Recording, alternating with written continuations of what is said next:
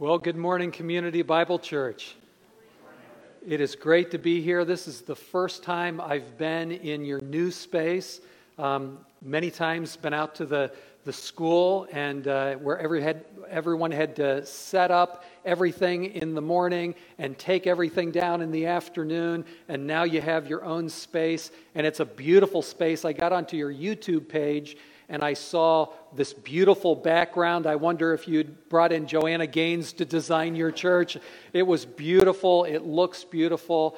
And I just want to encourage you this morning, Community Bible Church, your community needs you. You're here for a purpose. And I know that you know that. And I'm so excited for you to be in this space. And I'm always looking forward to getting that call from Joel to come out in the summertime and to preach to Community Bible Church. So it's good to be here this morning. I understand this morning that on the back end of all of this, I'm competing against apple pie. Am I right?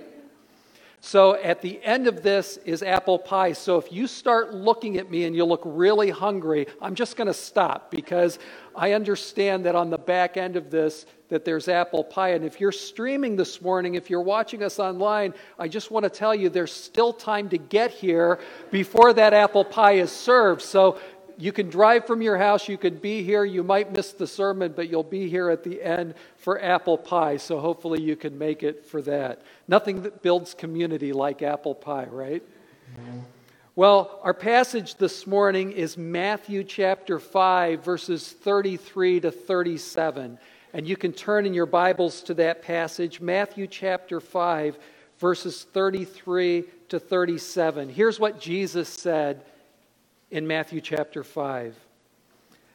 Again, you have heard it was said to those of old, you shall not swear falsely, but shall perform to the Lord what you have sworn.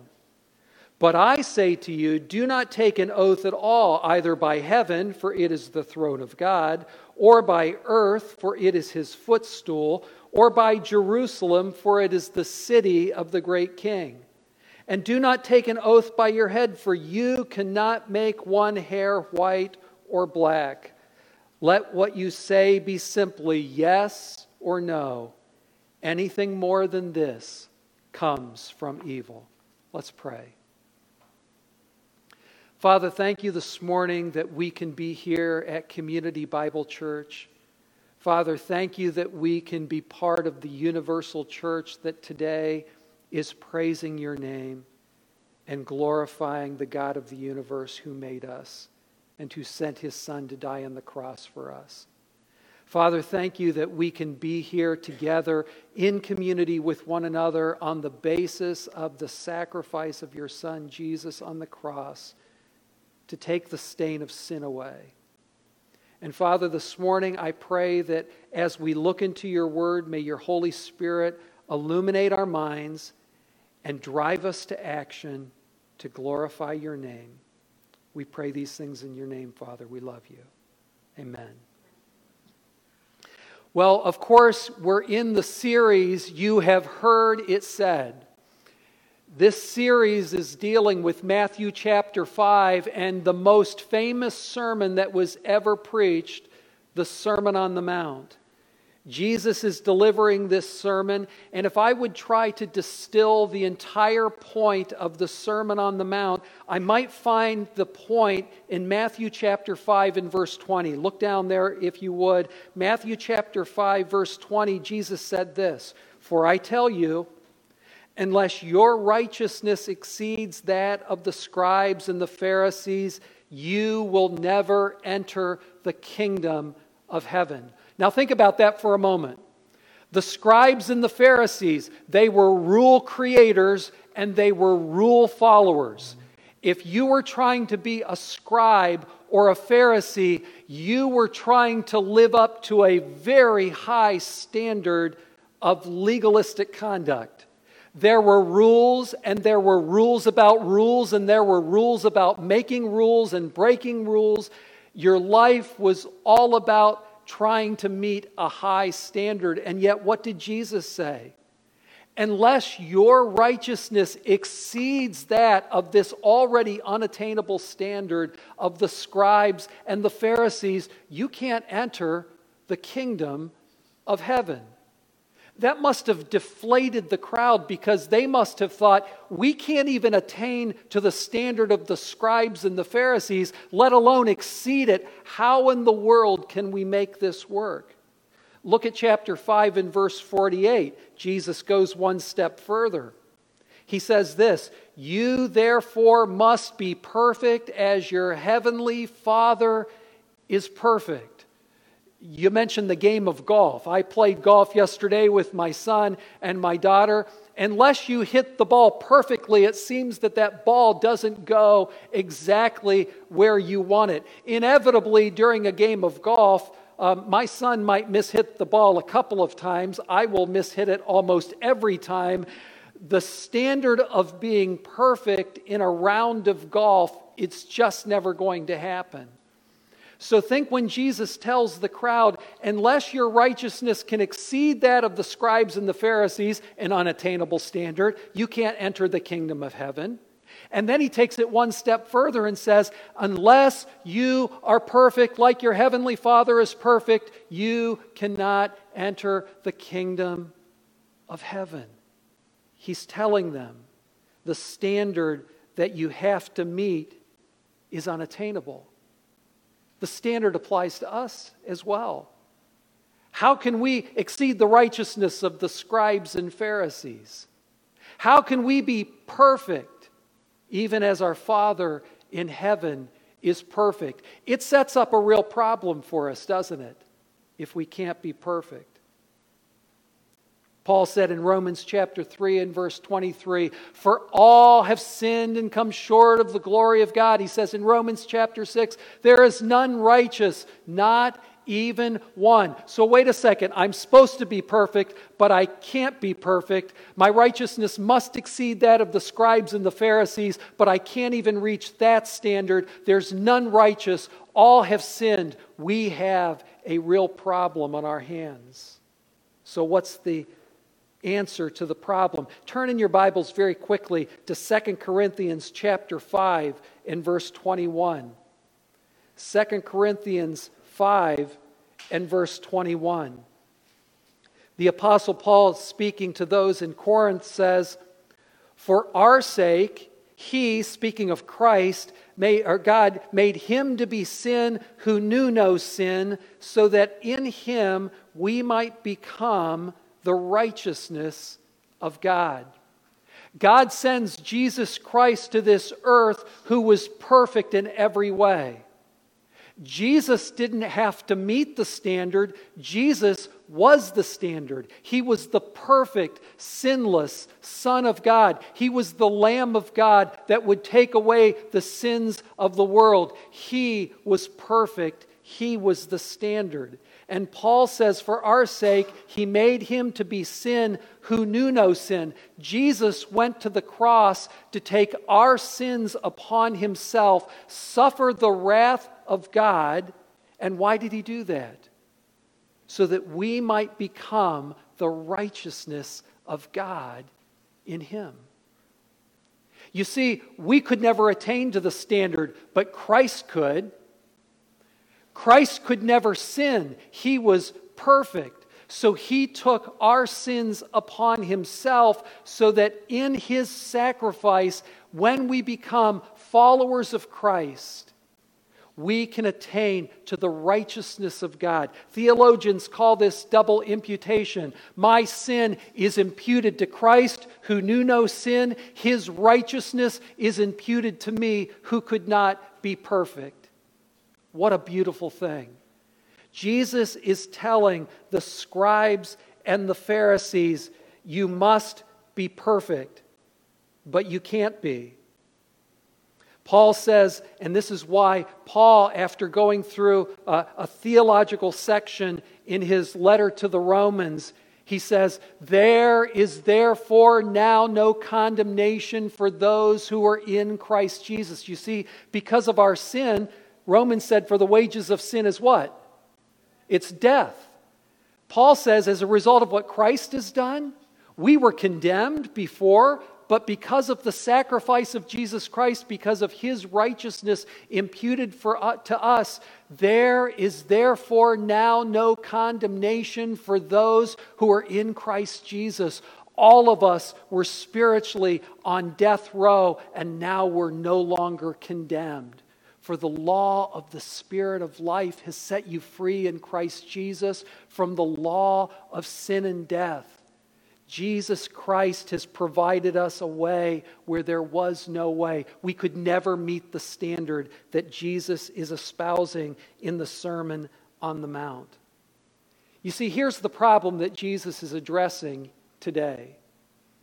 The scribes and the Pharisees had established their own self-righteous standard of conduct. But while they established that unreasonably high standard of conduct, in doing that, they were failing to fulfill the law of God. They couldn't do it. Look at Matthew chapter 15 and verse 1.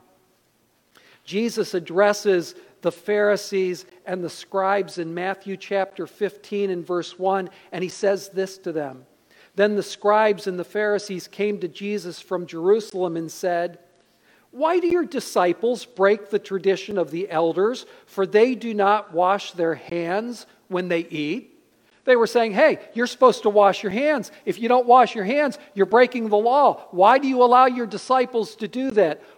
How many times did they have to get beaten down by Jesus when they asked him questions and then he had to bring them to reality? He answered them, "And why do you break the commandment of God for the sake of your tradition?" They must have thought, what? What are you talking about? "For God commanded, honor your father and your mother. Whoever reviles father or mother must surely die. But you say, if anyone tells the father or his mother, what you would have gained from me is given to God." In other words, I'm going to neglect you, my father and my mother, when you have a need, and I'm going to give that money to the temple. He says, why are you doing that? In doing so, you're breaking the law. He says, but I say to you, if anyone tells his father or his mother, what you would have gained from me is given to God, he need not honor his father. So for the sake of your tradition, you have made void the word of God, you hypocrites. Well did Isaiah prophesy of you when he said, "This people honors me with their lips, but their heart is far from me. In vain they do worship me, teaching as doctrines the commandments of men." We don't want to be like the Pharisees, where our words sound right, but our hearts are far from our Savior. So in this sermon, Jesus sets out to demonstrate what the law required and to establish that, humanly speaking, it is utterly impossible to meet the requirements of the law. Now, this passage where Jesus preaches about vows and oaths is the fourth of 6 times in this sermon where Jesus uses this formula. You have heard it said, but I say to you.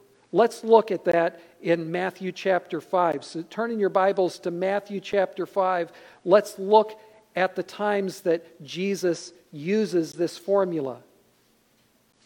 First, he speaks of anger in Matthew chapter 5, verse 21. You have heard that it was said to those of old, you shall not murder, and whoever murders will be liable to judgment. But I say to you that everyone who is angry with his brother will be liable to judgment. Whoever insults his brother, you will be liable to the council. Whoever says you fool will be liable to a hell of fire. In regard to lust, he says in verse 27 of chapter 5, you have heard that it was said, you shall not commit adultery. But I say to you that everyone who looks at a woman with lustful intent has already committed adultery with her in his heart. Of divorce, he said in verse 31, it was also said, whoever divorces his wife, let him give her a certificate of divorce. But I say to you that everyone who divorces his wife except on the ground of sexual immorality makes her commit adultery, and whoever marries a divorced woman commits adultery. And let's skip over the verses on oaths. We'll be coming back to that. Go to verse 38, speaking of retaliation. This is the 5th time that Jesus uses this formula. You have heard that it was said, an eye for an eye and a tooth for a tooth. But I say to you, do not resist the one who is evil. But if anyone slaps you on the right cheek, turn to him the other also. And if anyone would sue you and take your tunic, let him have your cloak as well. And then finally, the 6th time that Jesus uses this formula in the Sermon on the Mount in verse 43, talking about loving your enemies. He says, you have heard that it was said, you shall love your neighbor and hate your enemy. But I say unto you, love your enemies and pray for those who persecute you, so that you may be sons of your Father who is in heaven.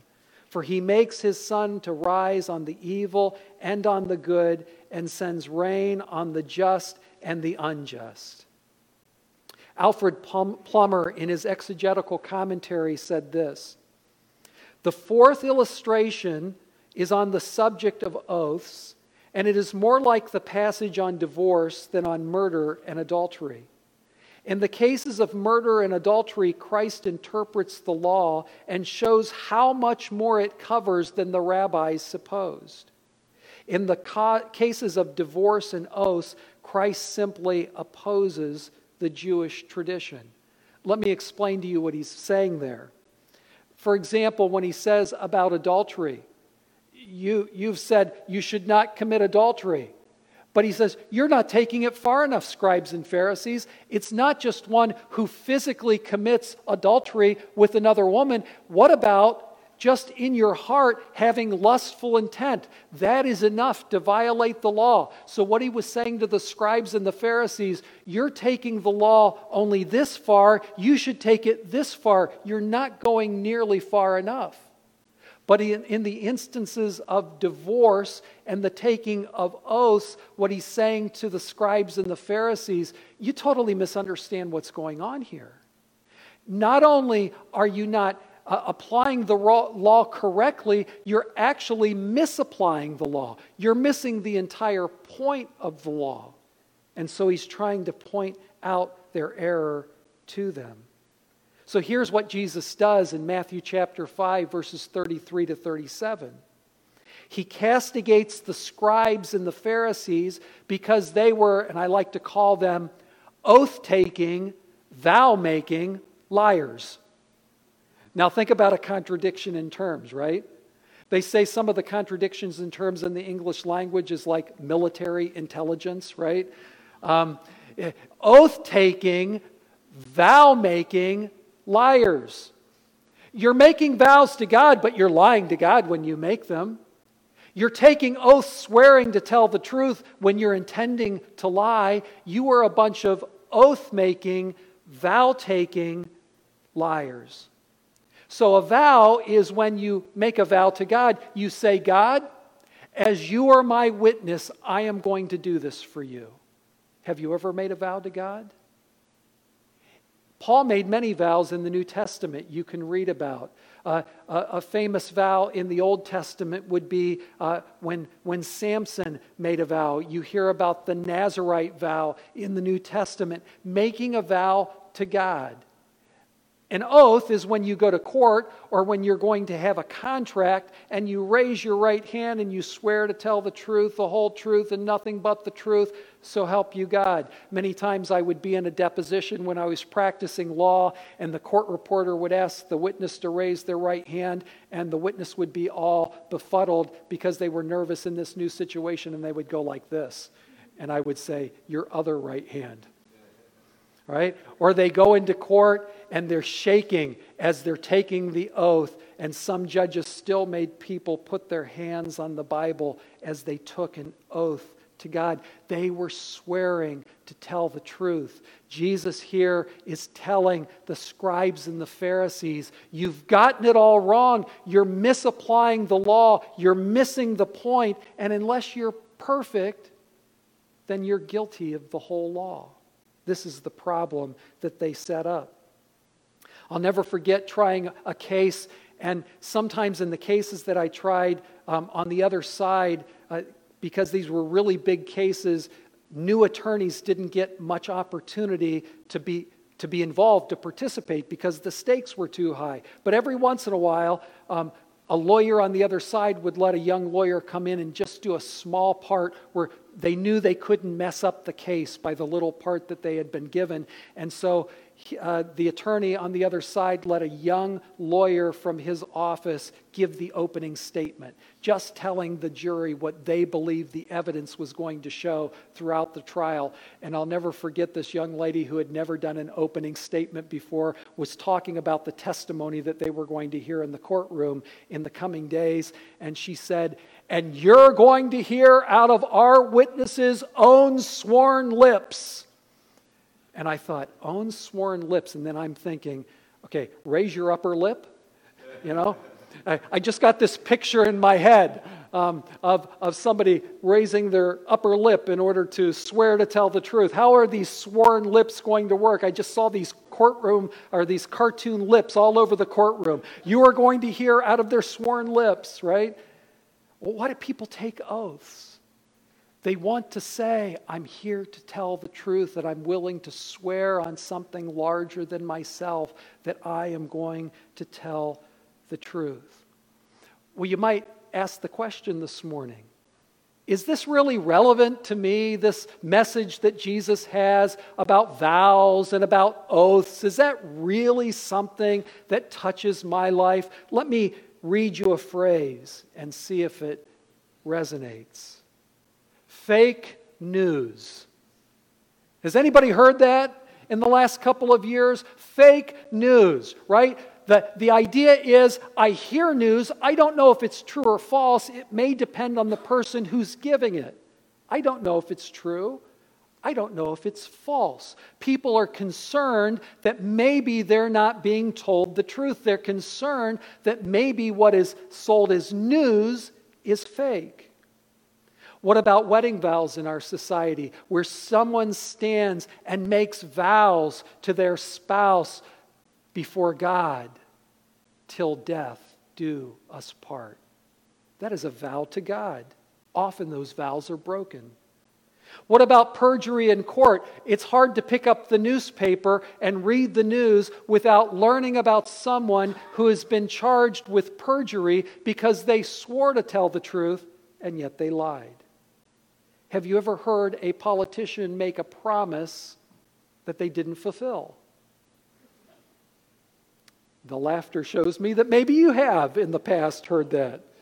What about the college admissions scandal, where rich parents made their children to look like athletes to Ivy League universities when they weren't athletes, and the whole idea was, if we could get them on a sports team, we can get them a scholarship, we'll make a donation to the sports program, my child will get an Ivy League education, whereas if it was dependent on their ACT or SAT scores, they never would have gotten in to that Ivy League university. They weren't telling the truth. Have you ever had a contractor, and I apologize if you're a contractor, I know you're busy. Everybody is trying to get your services, right? Everybody needs you yesterday. But how many times have we been told, I will be there next Monday, and next Monday, and the following Monday, and the following Monday? We wonder if anyone is ever telling us the truth. My point is, the message that Jesus has is not just relevant to the scribes and the Pharisees. Christian people of all people must be people of the truth. Look at our passage in Matthew chapter 5, verse 33. Jesus said to the scribes and the Pharisees, "Again you have heard that it was said to those of old, 'You shall not swear falsely, but shall perform to the Lord what you have sworn.'" To those of old, you have heard it said, back in the old days, back when the law was given, this is what you heard from Numbers chapter 30, verses 1 and 2. Moses spoke to the heads of the tribes of the people of Israel, saying, "This is what the Lord has commanded. If a man vows a vow to the Lord or swears an oath to bind himself by a pledge, he shall not break his word. He shall do according to all that proceeds out of his mouth. The point of the law restated by Jesus is clear, isn't it?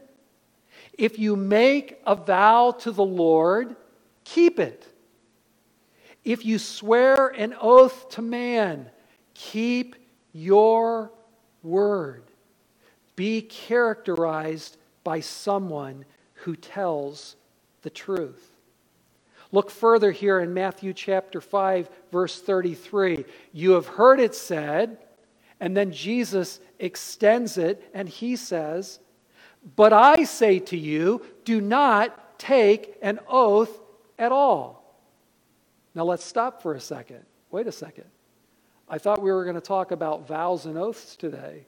And Jesus is telling the scribes and the Pharisees, don't take an oath at all. Some religious denominations have concluded, based upon this passage, that you should never walk into a courtroom and swear to tell the truth. Jesus said, don't take an oath at all. But is that what it is really saying? I think we're going to see that that is not the point of what Jesus was trying to tell the scribes and the Pharisees. You see, when you come to a principle in Scripture, it needs to agree with the other places in Scripture where that principle is discussed. Scripture has a unity. All Scripture is given by inspiration of God. God is a God of truth. God is not a God of contradiction. All Scripture must be read together. Let me read you some Scripture about taking vows and oaths. In Deuteronomy chapter 6 and verse 13 it says, it is the Lord your God you shall fear. Him you shall serve, and by His name you shall swear. They were being told in the law that you should swear by the name of God. Deuteronomy chapter 6, verse 20. You shall fear the Lord your God. You shall serve Him and hold fast to Him, and by His name you shall swear.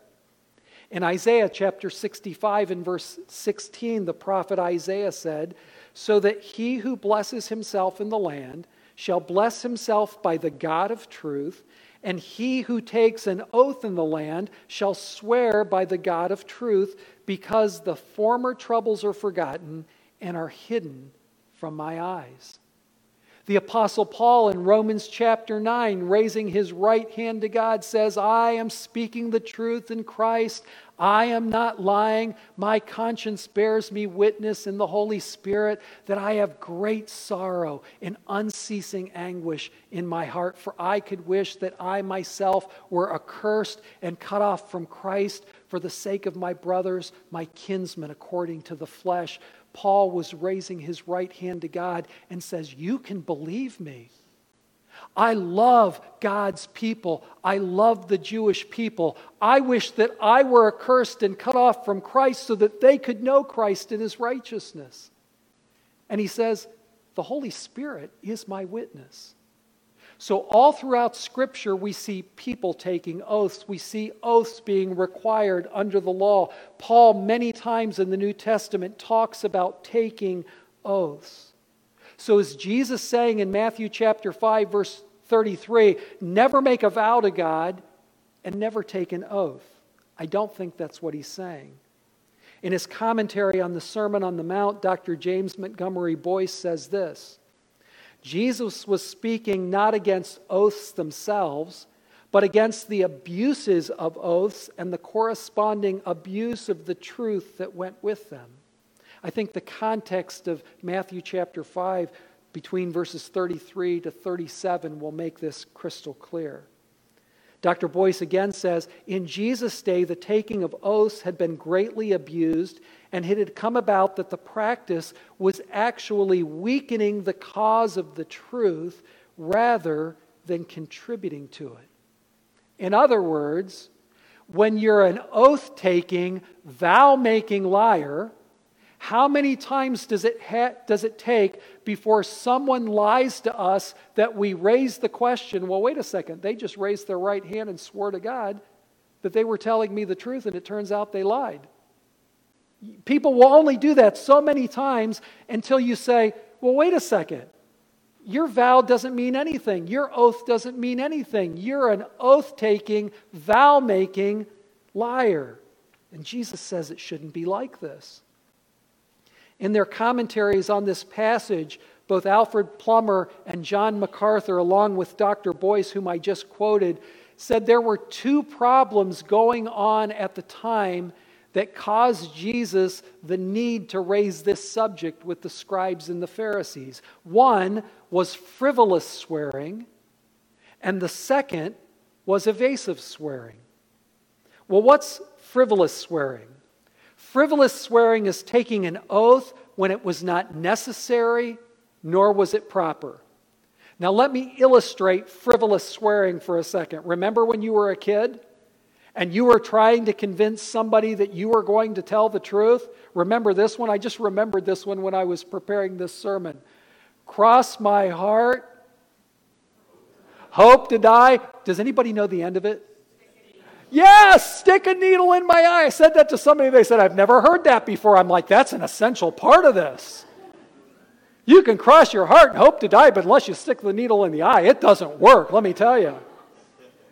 When you're a little kid and you want to frivolously convince somebody, and usually the intent is, I'm not telling the truth at all, but I'm really trying to tell them that I am telling the truth, you're frivolously swearing.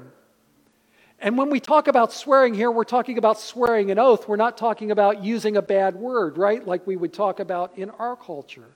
Frivolous swearing is when you're taking an oath on something that doesn't need an oath. When you step into a courtroom, it is very appropriate to raise your right hand and take an oath to God. But when you're doing a daily exchange between people, you don't need to take an oath. And the Pharisees and the scribes were taking oaths on everything.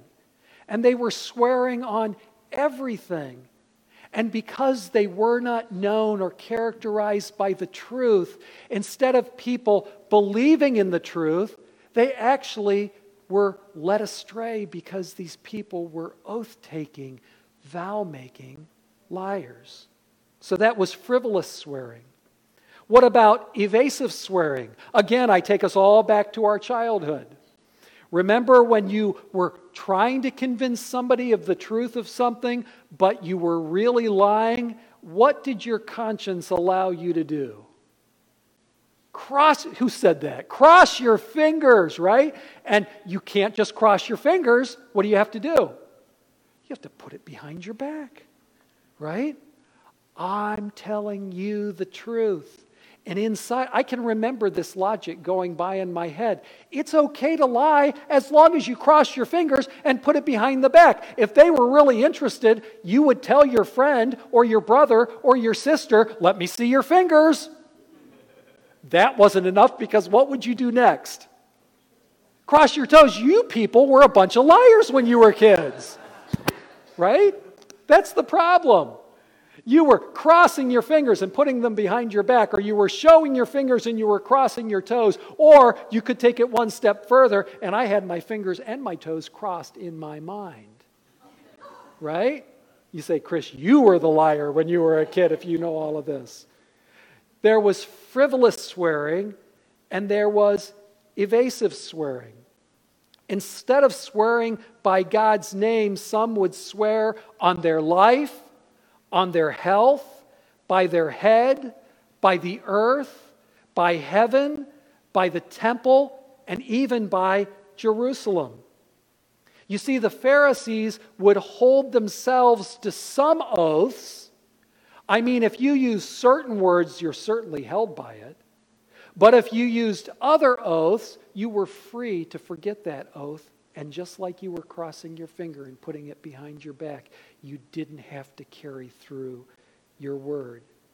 Well, what did Jesus have to say about evasive swearing? Turn in your Bibles to Matthew chapter 23, because Jesus, in no uncertain terms, deals with the Pharisees on this issue in Matthew chapter 23. In verse 16, Jesus says this, "Woe to you, blind guides, who say, if anyone swears by the temple, it is nothing. But if anyone swears by the gold of the temple, he is bound to his oath. You can swear by the temple, nothing. You don't have to keep your word. You're free to just speak falsehood. But if you swear by the gold of the temple, now that's crossing a line. You can't do that. What does he say to them? You blind fools. Jesus, what did you really think of them, right? You blind fools, you hypocrites, you whitewashed sepulchres. He's very, very direct with him. He says, which is greater, the gold of the temple that is, or the temple that has made the gold sacred? And you say, if anyone swears by the altar, it is nothing. But if anyone swears by the gift that is on the altar, he is bound by his oath. You blind men. For which is greater, the gift or the altar that makes the gift sacred? So whoever swears by the altar swears by it and everything on it, no exceptions.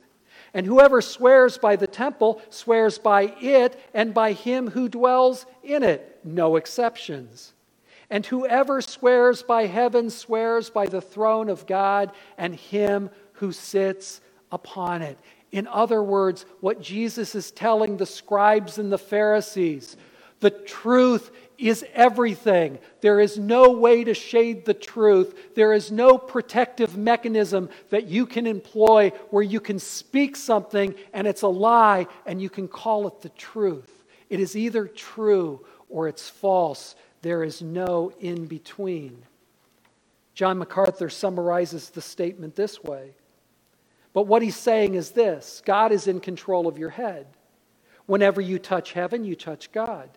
You touch earth, you touch God.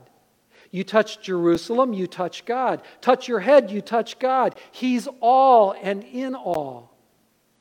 You can't avoid God. There aren't any little compartments where you lie over here and you speak truth over here. There's no sacred and secular. There's no way to evade it. You're not telling the truth in church and lying in your business. You can't separate those categories. God is in all, and whenever you vow a vow and swear to tell the truth, you invoke God. As believers, whenever we speak, we ought to be speaking the truth. Folks, you cannot say, when I'm in church speaking to Christian people, I will tell the truth. But in my business, if I need to shade it a little bit in order to get ahead, that's okay. There's no difference between the secular and the sacred. Why? Because it all takes place in the world before the God of the universe who made us. A follower of Christ must always tell the truth. So for believers, it's clear. For the scribes and the Pharisees, it's clear. There is no room for frivolous swearing over things that don't matter. There's no room for evasive swearing to get around the truth. So if we're to speak the truth, let's understand the basis of all truth. And here's why it's important. Turn in your Bibles to Hebrews chapter 6, verse 13. Hebrews chapter 6 and verse 13. The writer of Hebrews says, "For when God made a promise to Abraham, since he had no one greater by whom to swear, he swore by himself." Now let's just stop there for a second. The thing I always like to picture in my head when I think of Hebrews chapter 6 is the God of the universe gets called to the witness stand, right? And if God was embodied, he goes to the witness stand and they say, "Would you raise your right hand and swear to tell the truth, the whole truth, nothing but the truth, so help you?" Oh, you are God, right? There's no reason for God to swear an oath because there's no one greater than God to swear to. God is ultimate. There is no one greater than God. As human beings, we swear to something greater than ourselves. But to whom does God swear? There is no one greater than him. And folks, what is truth? Without God, there is no truth. God is the truth. God is the standard of truth. You see, God is perfect in all of his ways. theologians say he is perfect in all of his perfections. God is completely holy and he's completely righteous, so he cannot speak a lie. He cannot speak anything but the truth because God is the standard of truth. So when God swears, he swears by himself. And what does he say to Abraham? Surely I will bless you and multiply you. And thus Abraham, having patiently waited, obtained the promise. For people swear by something greater than themselves, and in all their disputes, an oath is for final confirmation. So when God desired to show more convincingly to the heirs of the promise the unchangeable character of his purpose, he guaranteed it with an oath, so that by two unchangeable things, number one, in which it is impossible for God to lie, and number two, we who have fled for refuge might have a strong encouragement to hold fast to the hope set before us. We have this as a sure and steadfast anchor of the soul, a hope that enters into the inner place behind the curtain, where Jesus has gone as a forerunner on our behalf, having become a high priest forever after the order of Melchizedek. How does the psalmist say it? The Lord has sworn and will not change his mind. You are a priest forever after the order of Melchizedek. Folks, when God swears an oath, when God says he will do something, God is the standard of truth and he will do it, and you can take it to the bank. There is never a need to question the word of God. God's word is truth. John chapter 14, verses 6 and 7, Jesus said, I am the way, the truth, and the life. No man comes to the Father but by me. Do you want to know what truth is? Ask God. He is the truth. You say, Chris, I live in a world that says many different philosophies are true. There's many different ways to God. You take your way, I take my way. How do I know what is the truth?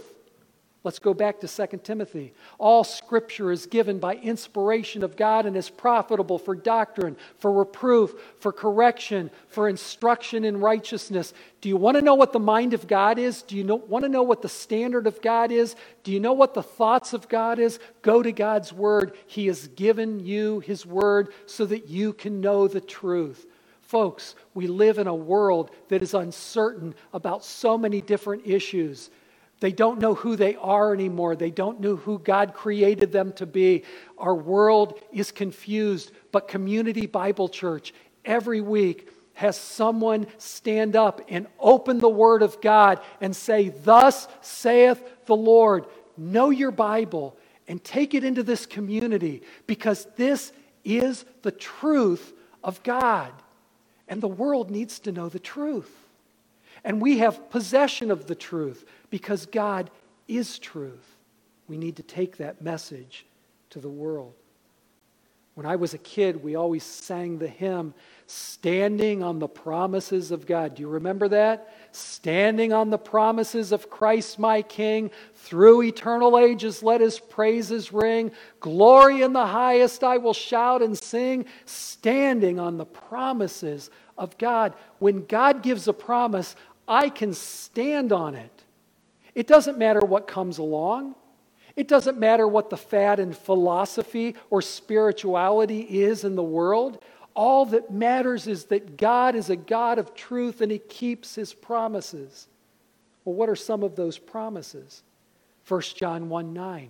If we confess our sins, He is faithful and just to forgive us our sins and to cleanse us from all unrighteousness. It would be impossible for you to repent of your sins, believing that God had raised Jesus from the dead, as Paul tells us in 1 Corinthians 15, and you not be saved. Why? Because the promise of God in regard to salvation is true. You can stand on that promise. James chapter 1, verse 5, if any of you lack wisdom, let him ask of God, who gives to all men liberally and upbraideth not, and it shall be given him, but let him ask in faith, nothing wavering, for he that wavers is like the wave of the sea, driven with the wind and tossed. If you need wisdom, ask of God, and he says in his word, he will give you not just a eensy-beensy bit of wisdom, he will give you massive amounts of wisdom when you ask of him. James chapter 4, verse 7. Submit yourselves therefore to God, resist the devil, and he will what? He'll flee from you. He won't just slink away, he'll run away. Resist the devil, he'll go to the lowest common denominator, somebody who's not resisting him. He's not going to mess with you. Resist the devil and he will flee from you. Philippians chapter 4 and verse 19, Paul says, and my God will supply every need of yours according to his riches and glory in Christ Jesus. Our God is an oath-taking, covenant-keeping God. And we as his people need to be like him. You see, the other side of the coin we need to discuss for a moment. If God is a God of truth, he hates lies. Proverbs chapter 6 and verse 19. There are 6 things that the Lord hates, 7 that are an abomination to him: haughty eyes, a lying tongue, hands that shed innocent blood, a heart that devises wicked plans, feet that make haste to run to evil, a false witness who breathes out lies, and one who sows discord among the brothers. Notice in that list of 7, 2 times lying is spoken about. God doesn't just dislike lies. It doesn't just kind of irritate him. God hates lies because God is the truth. Jesus said in John chapter 8, verse 44, you are of your father the devil, and your will is to do your father's desires. He was a murderer from the beginning and does not stand in the truth, because there is no truth in him. When he lies, he speaks of his own character, for he is a liar and a father of lies. God is characterized by truth. Satan is characterized by lies. So, let's look in Matthew chapter 5, verse 34, because Jesus fleshes out the basic point. He says, but I say to you, chapter 5, verse 34, do not take an oath at all, either by heaven, for it is the throne of God, or by earth, for it is his footstool, or by Jerusalem, for it is the city of the great king. And do not take an oath by your head, for you cannot make one hair white or black. John MacArthur says that's before Clairol, where you could change those very easily. Let what you say simply be yes or no. Anything more comes from evil. Think about it. If everyone in the world just told the truth,